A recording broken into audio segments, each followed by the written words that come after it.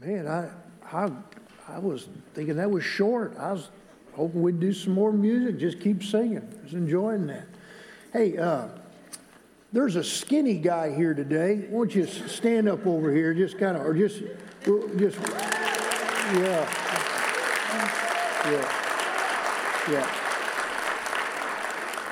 Mark, we're glad that you're here, and we're thankful for God and all that He does, and the way He answers prayer and works. Been through a lot, and pretty serious diagnosis, and has been able to receive amazing medical care and amazing medical treatment. And I think that sometimes we take things for granted, and God gets shortchanged in the deal, and because really some of the things that we can be blessed with medically really are miracles. Really, it's nothing short of miraculous what God allows us to do medically to care for those who are sick. And so we just praise the Lord for what He's done. And so continue to, Mark, Kathy, we're glad that you're here. I invite you to open your Bible with me this morning to Acts chapter 17. And today and for the next 2 Sundays, I want to speak on the subject of God in three persons. If you'll notice, much of the music today was about God in three persons, about the Trinity. And so I want to speak on the subject of God in three persons, God the Father, God the Son, Jesus, and God the Holy Spirit. And at the end of the message this morning, our response, our invitation time will be for us to, as a church family, to come to the Lord's table. And so if you're a follower of Jesus Christ, and if you have followed Him in baptism, and if you have and can examine yourself, and there is evidence of growing faith and devotion to Christ, and if you're doing your very best to maintain good gospel-based relationships, then you're welcome to come to the table. If any of those things that I've mentioned are not where they need to be in your life, then I would encourage you to spend that time before we come to the table in prayer. And what a great verse, 1 John 1:9, if we confess our sins, that God is faithful and just to forgive us and to cleanse us from all unrighteousness. And that forgiveness is made available because of what Christ did for us on the cross. And so if those things are true of your life, then you're welcome to come to the table. And as we're served, just let me give you a few instructions. You'll be asked to get up and go to one of the tables that is the closest to you to receive the bread and the cup, to return to your seat and to prayerfully wait. And after everyone has been served, we'll take the bread and the cup together as a sign of our unity in Christ and worship. So from Acts chapter 17, I want to speak on the subject, who is this God? Who is our God that we worship? Who is this God? Read with me in Acts chapter 17, starting at verse 16. Now, while Paul waited for them at Athens, his spirit was provoked within him when he saw that the city was given over to idols. Therefore he reasoned in the synagogue with the Jews and with the Gentile worshipers, and in the marketplace daily with those who happened to be there. Then certain Epicurean and Stoic philosophers encountered him. And some said, "What does this babbler, this seed," literally translates this seed pecker, "this babbler want to say?" Others said, "He seems to be a proclaimer of foreign gods because he preached to them Jesus and the resurrection." And they took him and brought him to the Areopagus, saying, "May we know what this new doctrine is of which you speak? For you are bringing some strange things to our ears. Therefore we want to know what these things mean." For all the Athenians and the foreigners who were there spent their time in nothing else but either to tell or to hear some new thing. Then Paul stood in the midst of the Areopagus and said, "Men of Athens, I perceive that in all things you are very religious. For I was passing through and considering the objects of your worship. I even found an altar with this inscription: to the unknown God. Therefore, the one whom you worship without knowing him, I proclaim to you. God, who made the world and everything in it, since he is Lord of heaven and earth, does not dwell in temples made with hands, nor is he worshipped with any men's hands as though he needed anything, since he gives life to all, and breath and life to all things. And he has made from one blood every nation of men to dwell on the face of the earth, and has determined their pre-appointed times and the boundaries of their dwellings, so that they should seek the Lord in the hope that they might grope for him and find him, though he is not far from each one of us. For in him we live and move and have our being, as also some of your own poets have said, for we are also his offspring. Therefore, since we are the offspring of God, we ought not to think that the divine nature is like gold or silver or stone, something shaped by art and man's devising. Truly, these times of ignorance God overlooked, but now commands all men everywhere to repent, because he has appointed a day on which he will judge the world in righteousness by the man whom he has ordained. And he has given assurance of this to all by raising him from the dead. And when they heard of the resurrection of the dead, some mocked, while others said, we will hear you again on this matter. So Paul departed from among them. However, some men joined him and believed, among them Dionysius the Areopagite, and a woman named Damaris, and others with them. Lord, would you bless your word? Would you help me to make it clear, and would you give us ears to hear and faith to respond in ways that please you? In Jesus' name we pray. Amen. The setting for this text takes place during Paul's second mission trip, which is recorded in Acts 15 through Acts 18. The church at Antioch is his home church. It's his sending church. It's the church that prays for him and supports him. It's the church to whom Paul is always accountable. Because at the end of every trip, if you go through the book of Acts, whenever he goes out on a trip, he always comes back to his sending church and he reports everything to them that God has done, and he rests a while and revives, and then after a time of restoration and healing up, he and this home church, they pray and send him back out. And this text that we read occurs on his second mission trip, which lasted about 3 years. So right before going out, we know in this text that Paul and Barnabas, who had previously gone out earlier on the first trip, they get into a heated argument. The Bible says a contention occurs between these two brothers, and it gets so heated, they're so angry at one another that the Bible says they split, they part ways. It's kind of the Baptist church planning model, if any of you know anything about our history. And so instead of sending out one mission team, they send out two teams. Paul and splits up with Barnabas. So Barnabas takes John Mark, his cousin, and the Bible says they go off to Cyprus, and throughout the rest of the book of Acts in the New Testament, Barnabas is never heard from again. But he goes out on mission. And then Paul then partners up with Silas. And the second mission trip, the strategy was to go back, to kind of backtrack and to go backwards and to revisit all of the previous cities and all of the previous churches which they had visited on their first trip. And in Acts chapter 16, if you'll notice before this, when they arrive in his little city called Derbe, it's there that the Apostle Paul meets Timothy, and the Bible says of Timothy that he was well spoken of and had a good reputation.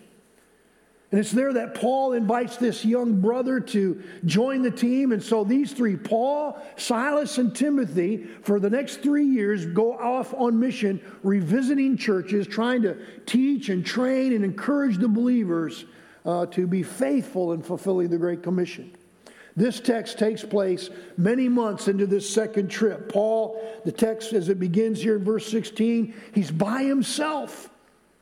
He's alone in this Greek city of Athens. In the previous 6 months, I just went back and started looking scripturally at everything that Paul had been through. And these previous 6 months leading up to this time, he's left his home church, these three brothers, but it had been a grueling 6 months.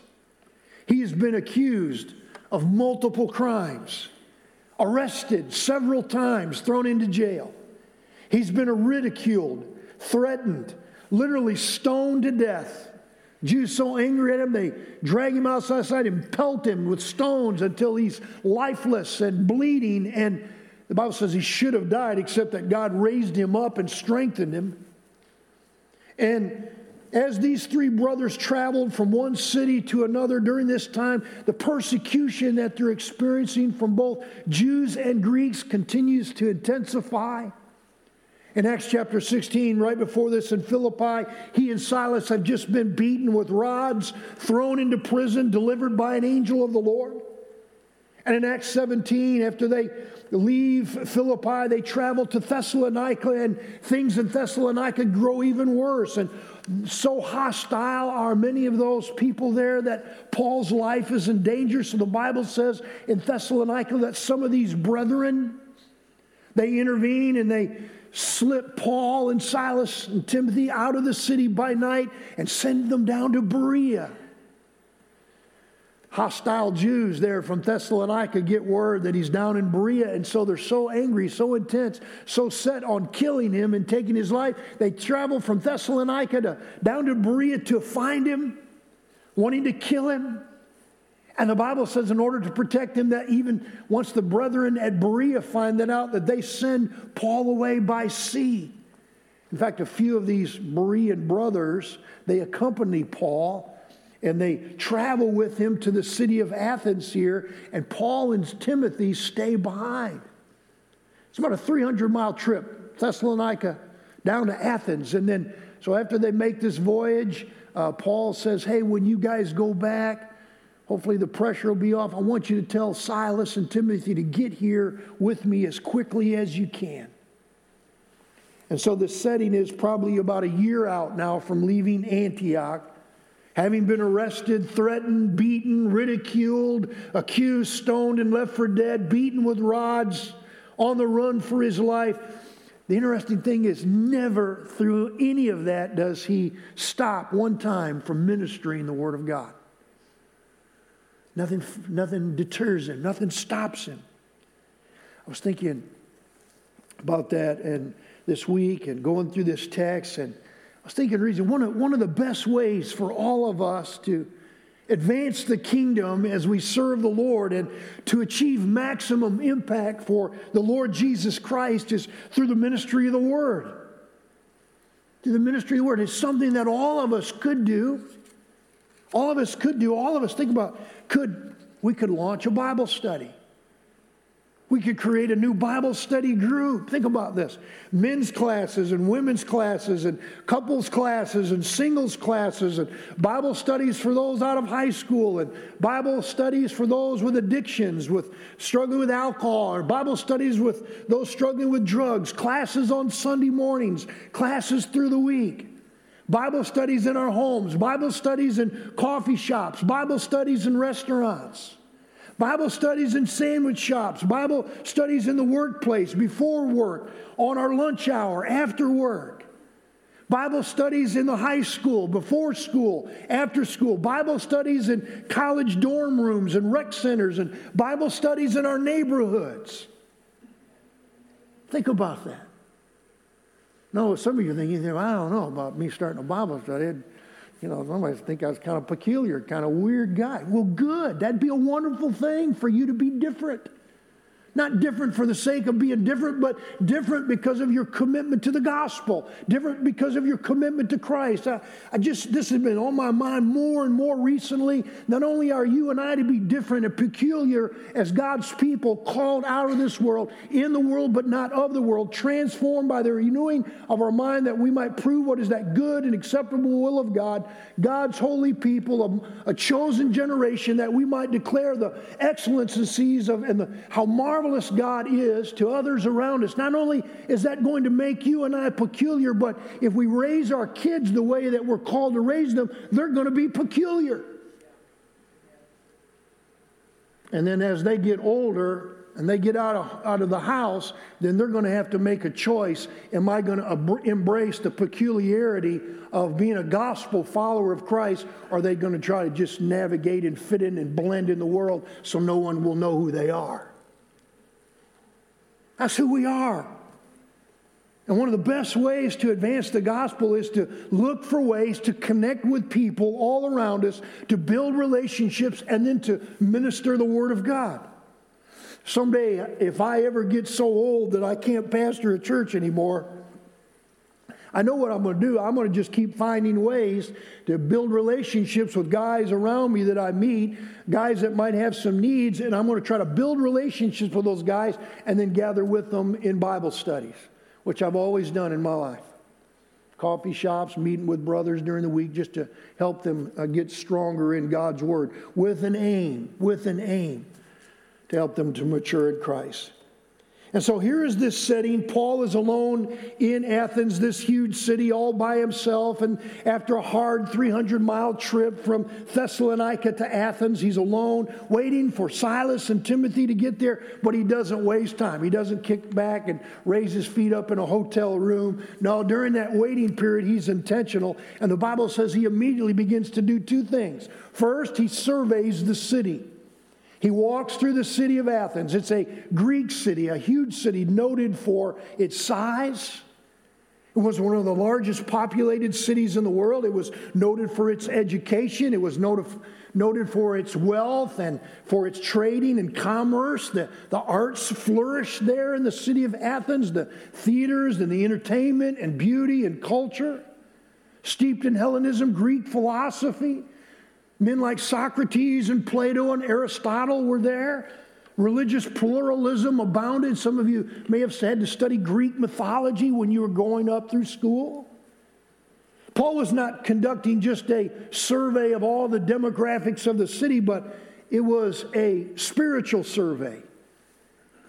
He began to walk through the city and begin to develop a spiritual assessment of what he saw. And verse 16 of the text says, he saw that the city was given over to idols. The word given over there means immersed.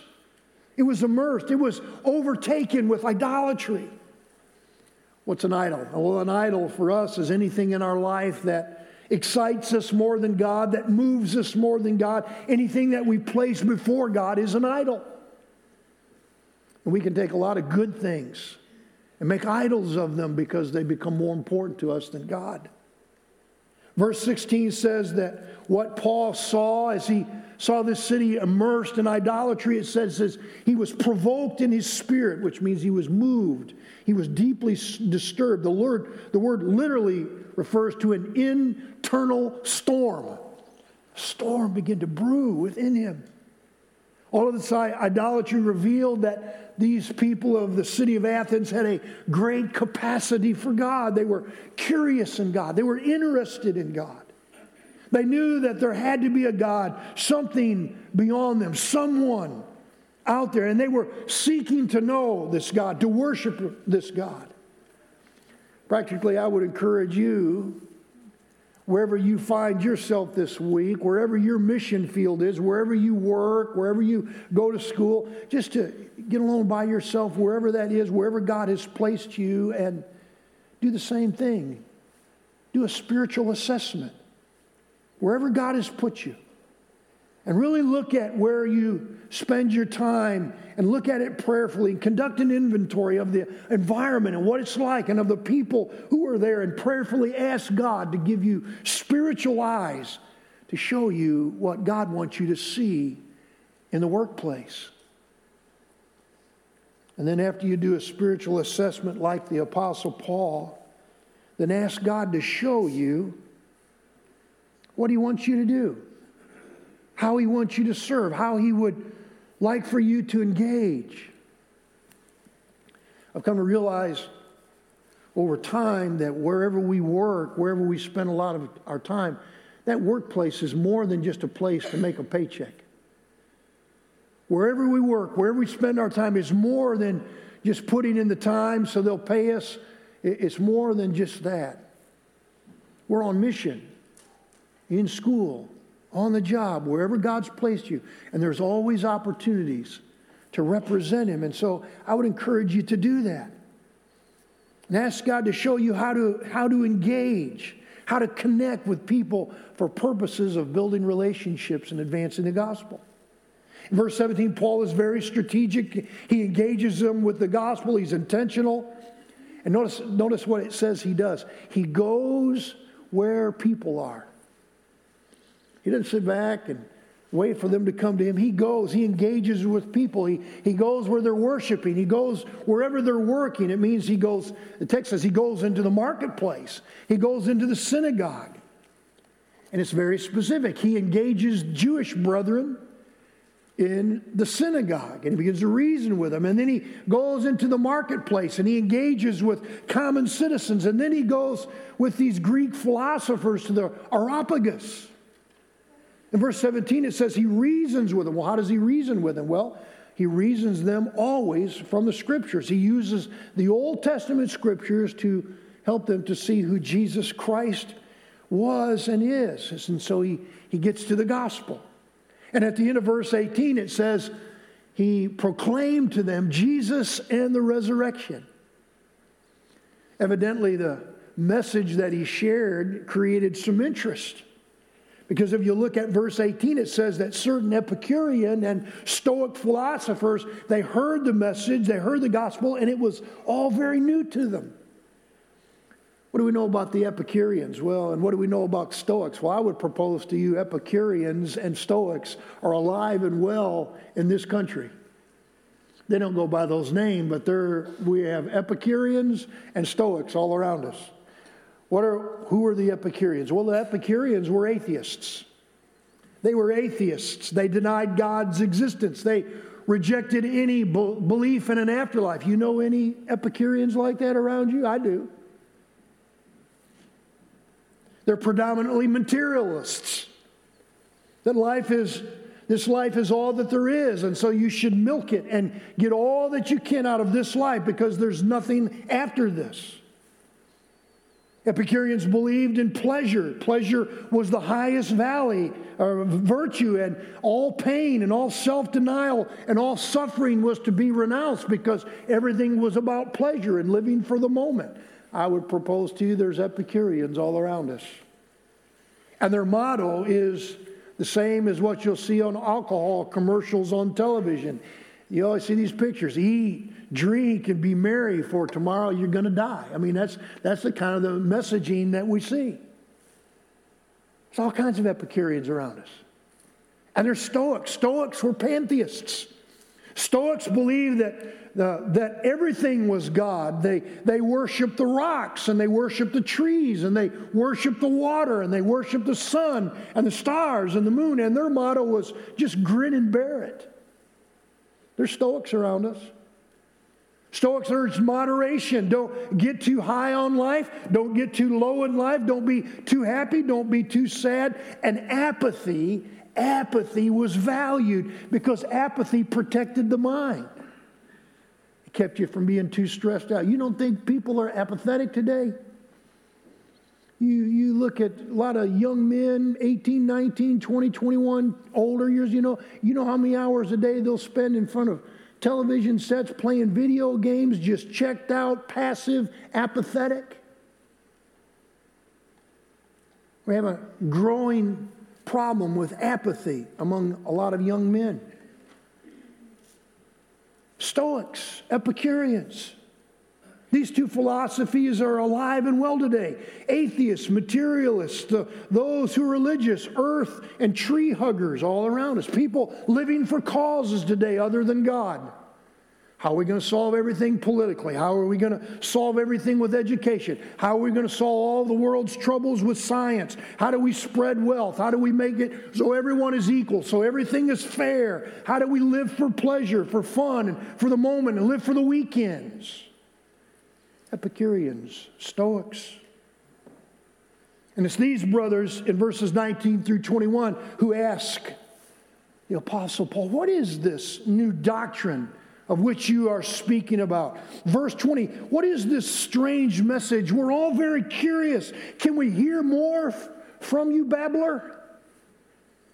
It's all very strange what you're saying. And the result is in verse 19, mostly out of curiosity and perhaps out of amusement, they take him to the Areopagus, to this large stone hillside, and on it there was an elevated porch with a stage with a platform, and it was surrounded by seats for these city councilmen, for these great men of learning and philosophers to sit.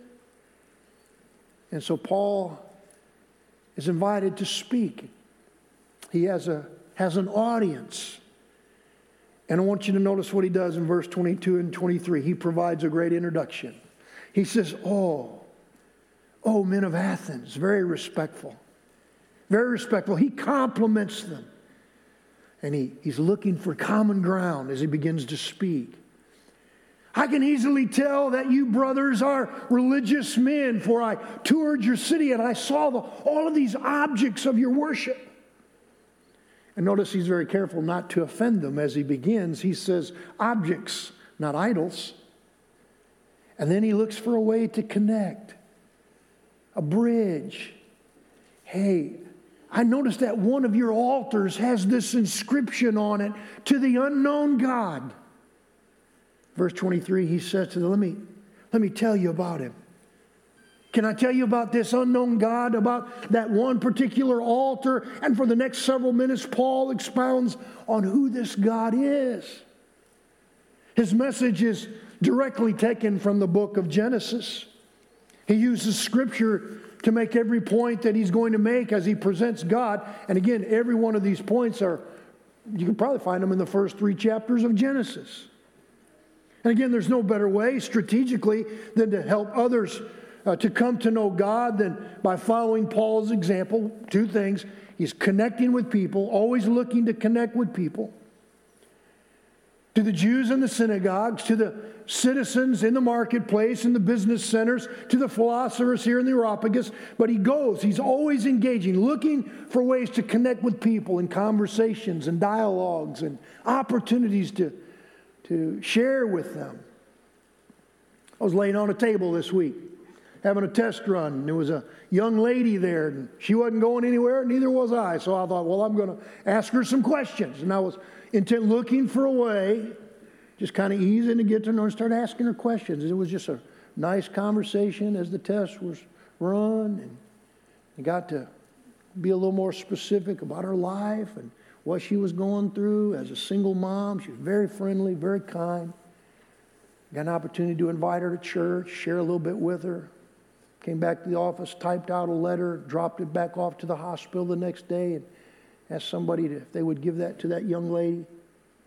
I'm telling you, there's all kinds of opportunities to connect with people if we'll just engage and just talk and act like we care about them and to be kind. People engage with us. And then, so Paul engages, he connects with people, and then he's looking for ways to share the Scripture, to share the gospel.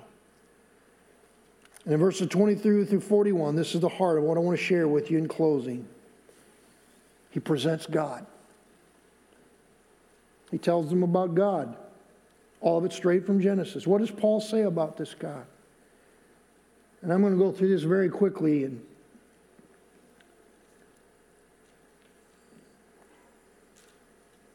just feel very inadequate to try in a few minutes to try to convey these truths about God. He starts in verse 25. He says, this God, this unknown God whom you are worshiping, he doesn't need anything. He's all sustaining. This God has no beginning. This God has no end.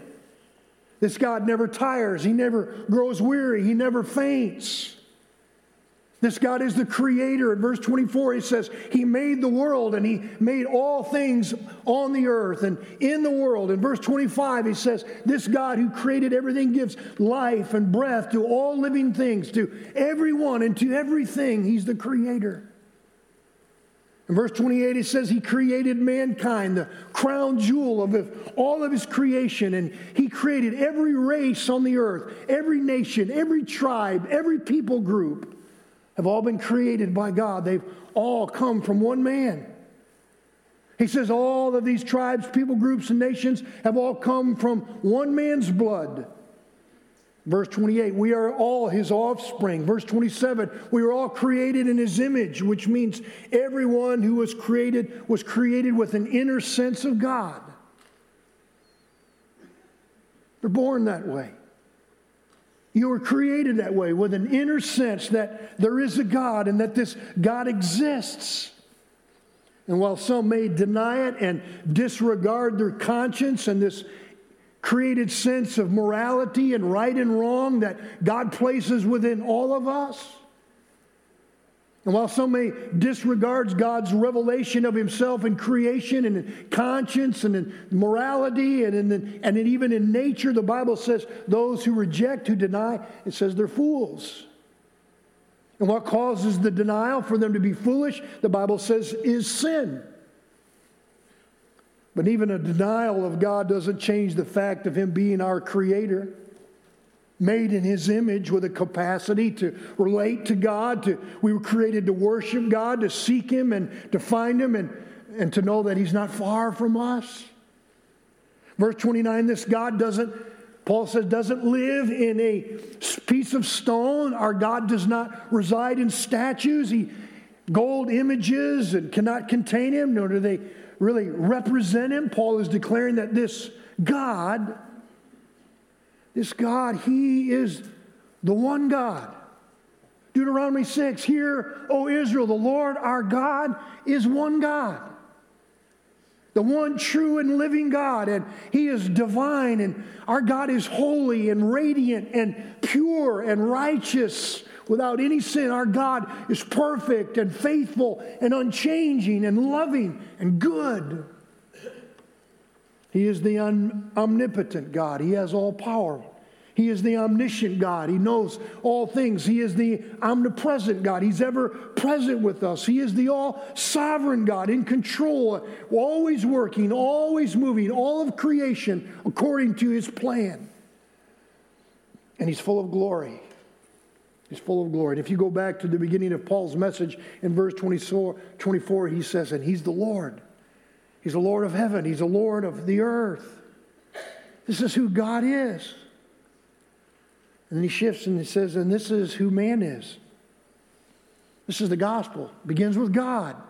Then he shifts, and this is who man is. In verse 29 and 30, all of us are His offspring. We're all His offspring, and we've all been called to repent. And the reason we're called to repent is because in Genesis 3, man sinned against God, disregarded His words and His commands, and deliberately chose to disobey, to choose to do his own thing, to go his own way, to make his own decisions apart from God. And that sin resulted in separation with God. The relationship was disrupted. Sin always destroys relationships. Sin will mar our relationship with God, and sin always mars our relationships with other people.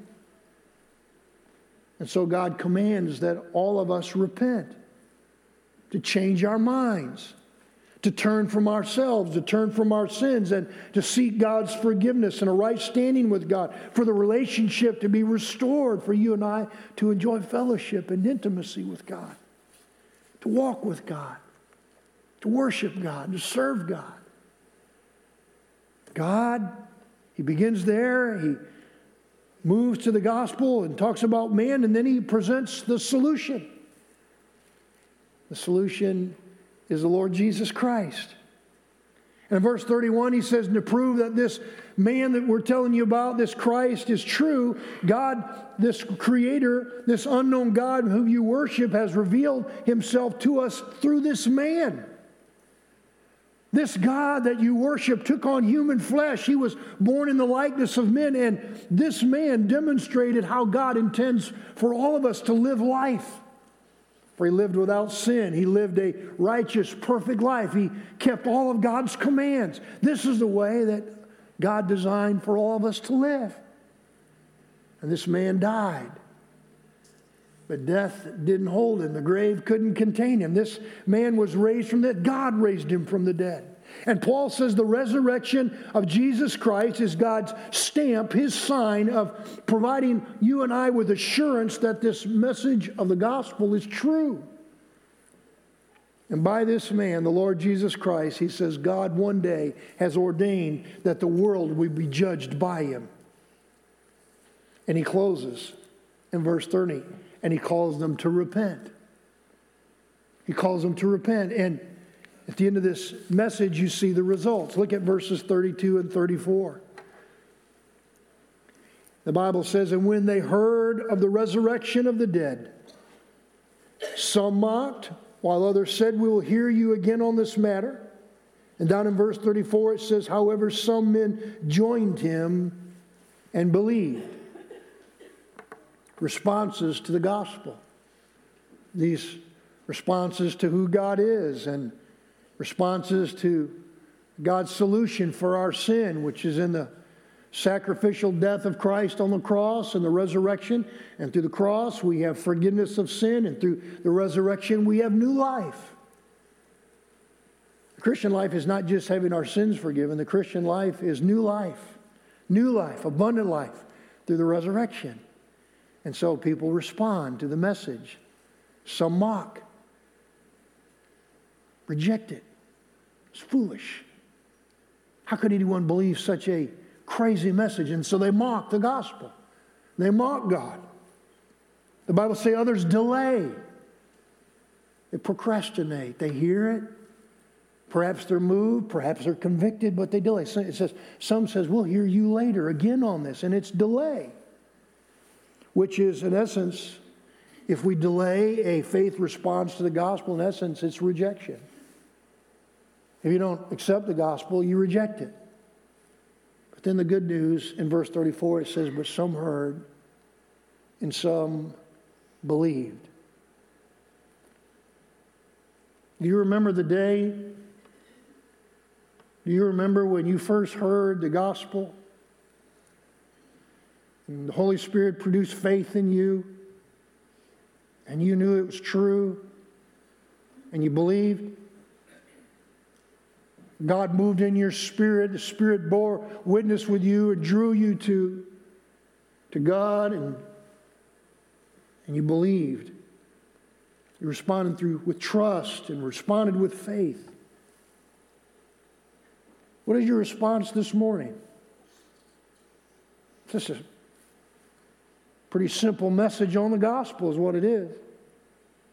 This is who God is. This is who we are. We're sinners. We've all sinned. This is the way God demonstrated his love for us. Jesus Christ took on human flesh and sacrificed on a cross for us.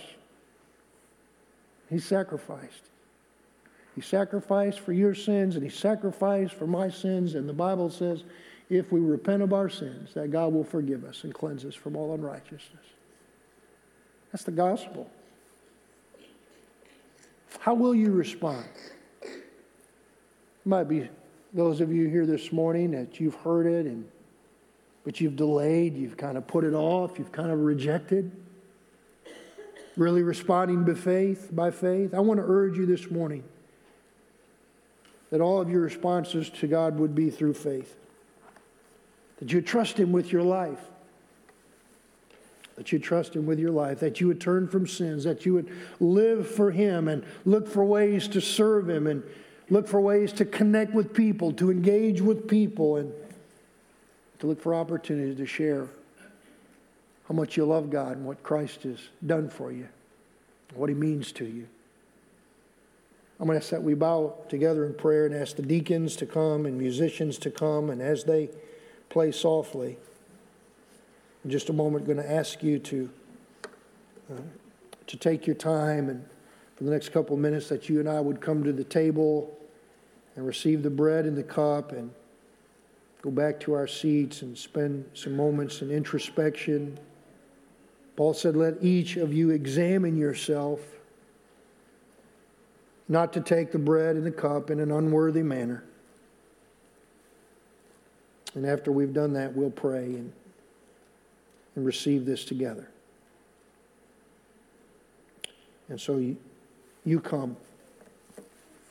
As God's Spirit leads you, you come to His table.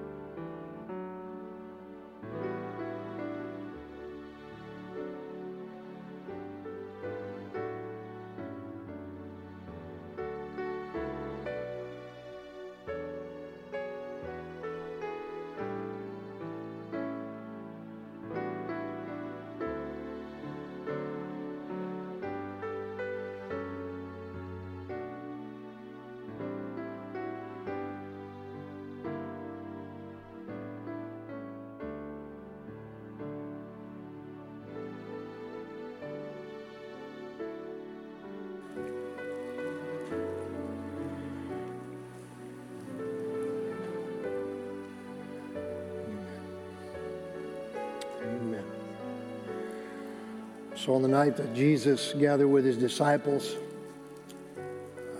celebrate the Passover, at the end he instituted the new covenant, the gospel.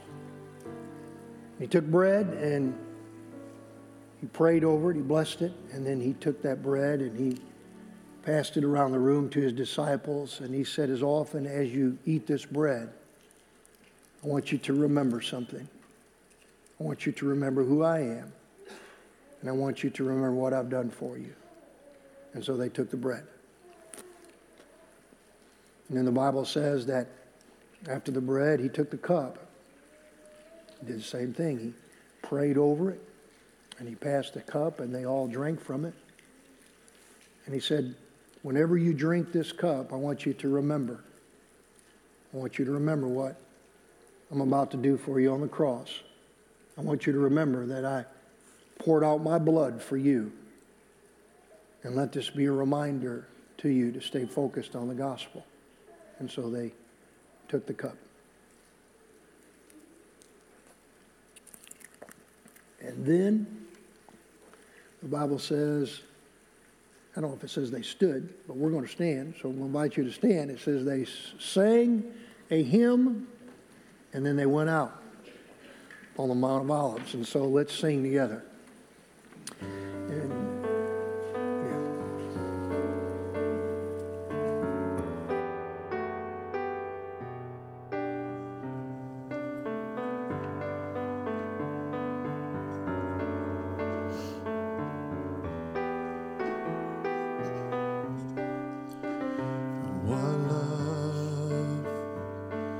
the Father has lavished on us, that we should be called His sons and daughters, precious in His sight.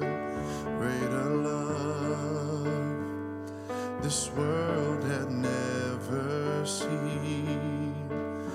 When He hung on that tree, oh, why would He do such a thing for dirty sinners like you and me? Oh, God, thank you for loving me. When on the cross you made history, Lord, you died for me. Forever my praise will go to Thee, oh God. Thank you for choosing me to be your child and bear your name. Oh Jesus, I will never cease to sing your praise. Thank you for loving me. Your love is patient and humble and kind. It's greater than all my sin. It always protects and trusts and hopes and will have no end. It's your love that lifted me up from the depths, set my feet on a solid rock, with a firm place to stand. Lord, I always will trust in your loving hand. Oh God, thank you for loving me. When on the cross you made history, Lord, you died for me.